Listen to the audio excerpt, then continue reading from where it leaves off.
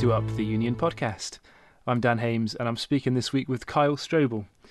Kyle, you wrote an article for the Union website about the beatific vision of this doctrine that we see God now by faith and that we will see him face to face in the future. And I wanted to dig into this whole language of the visible, of seeing God. There's a worship song that we sometimes sing that always makes me feel a little bit uncomfortable. It says, "I see your face in every sunrise." Now, I think I know what the song's getting at about seeing something of the love and power of God in the creation, but I also think Jesus does have an actual real face which I can't see. I will one day, but I can't see it now. And I wonder, are we in danger of poeticizing that away? And yet the language of seeing God seems to be very complex in the scriptures. Can you shed any light on this language of seeing God for us? How should we think about this whole idea? Yeah, and this is in many ways a hard question because I do think the language is kind of multivalent, and so there's kind of layers of meaning going on here that we have to kind of pull apart. Similar to the image of light in Scripture, I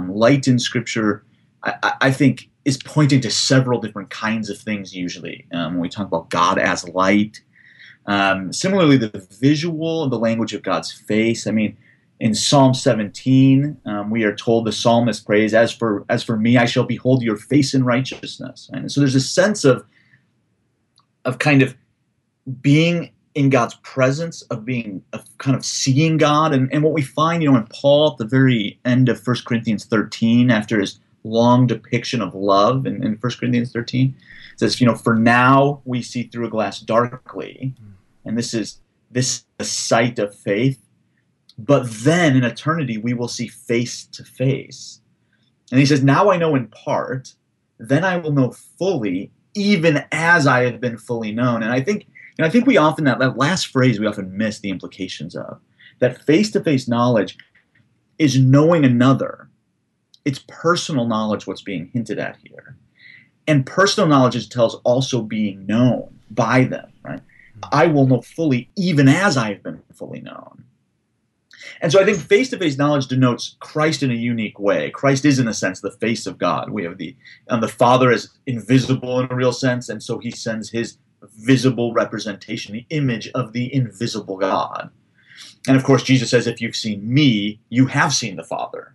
Right? So we get this interesting Trinitarian movement of the invisible Father sending the visible Son, who sends the Spirit who illuminates Christ, that if you've seen Son, you've seen the Father, right? There's this kind of movement that goes on as we are illumined by the Spirit and we partake in Christ and therefore see the Father.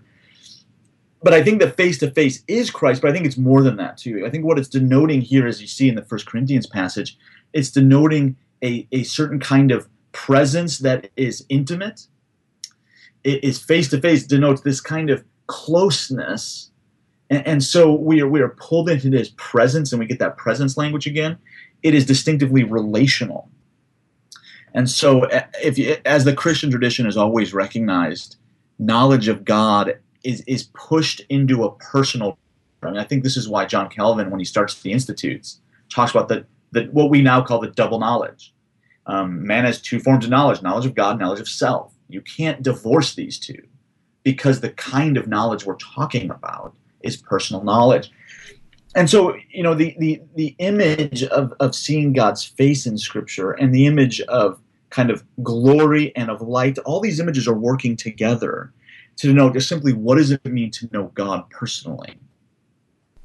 And that means all of our knowledge of God is in Christ. And as Christians, by receiving the Spirit of Christ, we come to partake in the Son's knowledge of the Father. And I think this is clearly what's going on if you read John 14 through John 17. And Jesus is pulling believers into union and communion with himself, such that now we partake in the very relationship, the very knowledge the Son has of the Father. And this is why, in many ways, we must come to realize who we are in Christ in order to partake in this knowledge. If we come as servants, we've missed the fact that we're children. If we pray to a deity, we miss the fact that God calls us to pray to him as Father. And that adoption is pulling us into this family of God so that we may know him in the Son. when it comes to then faith, and this is where you get the distinction between what we experience now, which traditionally we would call pilgrim knowledge, versus what we'll experience in eternity, which is beatific knowledge. So in eternity, we have this face-to-face thing, but Paul references early, he says, but now we know in part, now we see through a glass darkly.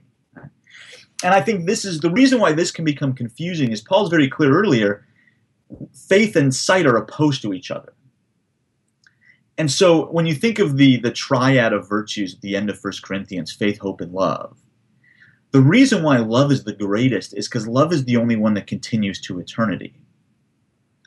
Love is the only thing you get to take with you beyond the grave, in a sense. And because love, as we talked about already, love is the kind of economy of eternity. And so faith and hope both dissolve upon sight. If you can see something, you can neither hope for it nor have faith in it in the same kind of way. And so Paul's very clear, we have faith, not sight.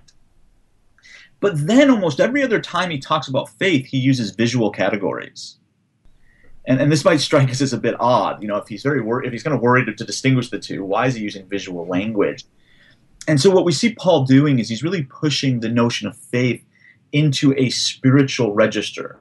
That faith is this spiritual knowing.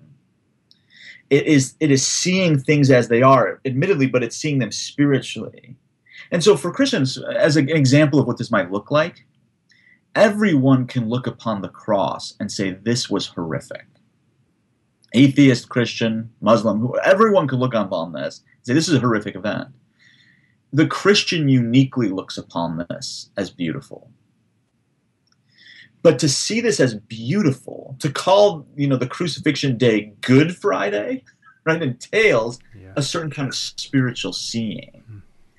And so when we see Paul talking about faith, it's not unusual to see him pressing in to this kind of register of seeing him in certain kind of ways. We behold the glory of God in the face of Jesus Christ, we are told in 2 Corinthians 4, that all the knowledge of God we have is kind of mediated through Christ, so that by knowing Christ, by gazing on him and seeing him as he is, then we shall be like him. And of course, that's the vision of eternity that 1 John gives us. Then we will be like him because we shall see him as he is. Well, we do see him as he is now. We just see him as he is through a glass darkly. It's a limited vision. And so I think this is why when we get to something like Colossians 3, Paul will kind of encourage people, set your mind on things above where Christ is, seated at the right hand of God. For your life is hidden with Christ in God. Setting our minds on things above are attending, meditating. The tradition would say contemplating the things of God in Christ. And so as you're focusing on Christ, there is this formational reality going on. And it's illuminating because Christ is light. But we don't simply illuminate Christ. And so in the article that you referenced, when I talked about eternity, one of my critiques, when I talked about the tradition in relation to the beatific vision, I talked about eternity. One of my critiques of the tradition was that we got stuck in too visual of a mode. So that when we start talking about eternity, suddenly it became, when we're, in the day we're all resurrected, we just kind of gaze upon Christ in some kind of trance-like state. And you get these really weird images of eternity. And then you talk to children, and children are afraid of this place. No one wants to go there because it sounds terrible, right? And it sounds like one big choir practice when you read Revelation.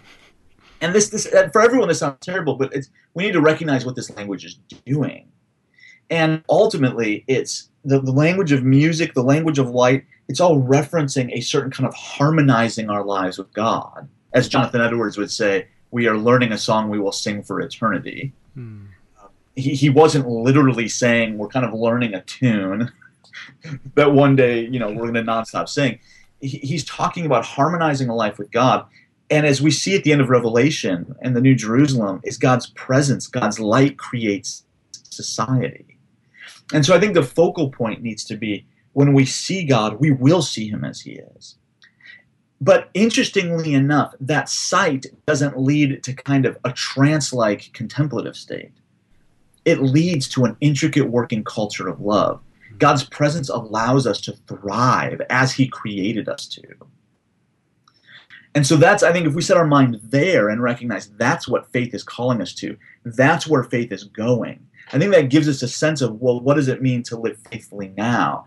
What that's going to mean is I need to look at my kind of church community in specific kinds of ways. I need to look at the evil in the world in certain kinds of ways. I need to recognize the structural evils of our cultures and societies in certain kinds of ways. And I think this dissolves the tension that we feel, particularly in the medieval tradition, between contemplative life and active life. There was always this tension among monks, particularly, of course, right, of which is kind of better. Well, it's just missing the question entirely. Because to set our minds on things above, like Paul calls us to, is to set our minds on the reality that God's presence creates an intricate working culture of love. And then to see that through a glass darkly means, how do I partake in God's life here and now, in his body, in relation to the world?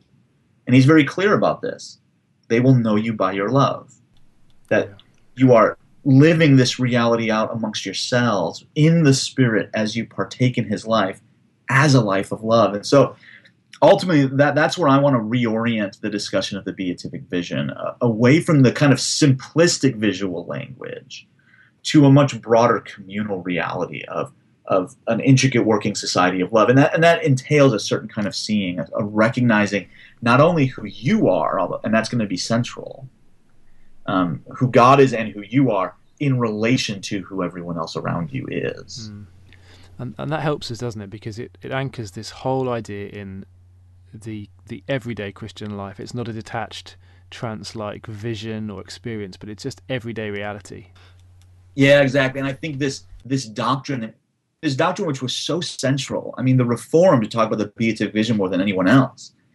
But when you see what happened with the doctrine, it became a very kind of esoteric musing about what it might one day look like to look at God. And I think in Scripture we see something else going on. I mean, I think there are important questions we can ask about that. I mean, John Owen's going to say we never see the Father, because if you've seen the Son, you've seen the Father. So we'll only have Jesus representing God there. That's who we'll see. But in seeing Christ, we see the Father in a real way.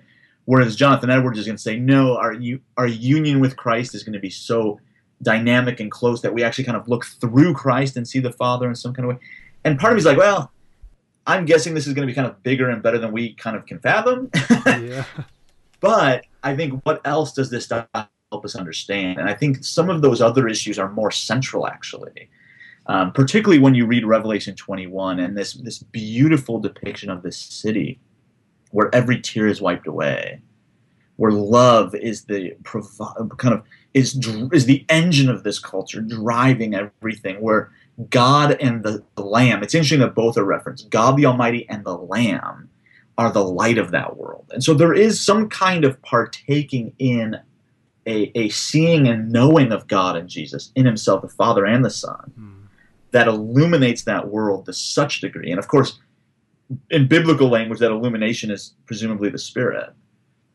And so the Spirit is kind of all infused in that world, no longer at the Genesis 1 hovering over the waters, right? But now perfectly infused, so that everything thrives in a spiritual kind of way. We see spiritually, as Paul calls us to in 1 Corinthians, but now it's this kind of purified sight of one another, of ourselves, of God, of all these things. And so I think it gives us a real picture that is beautiful at the end of the day, and it gives us something we can actually think about as we engage in the life of faith now. Thank you, Kyle, so much.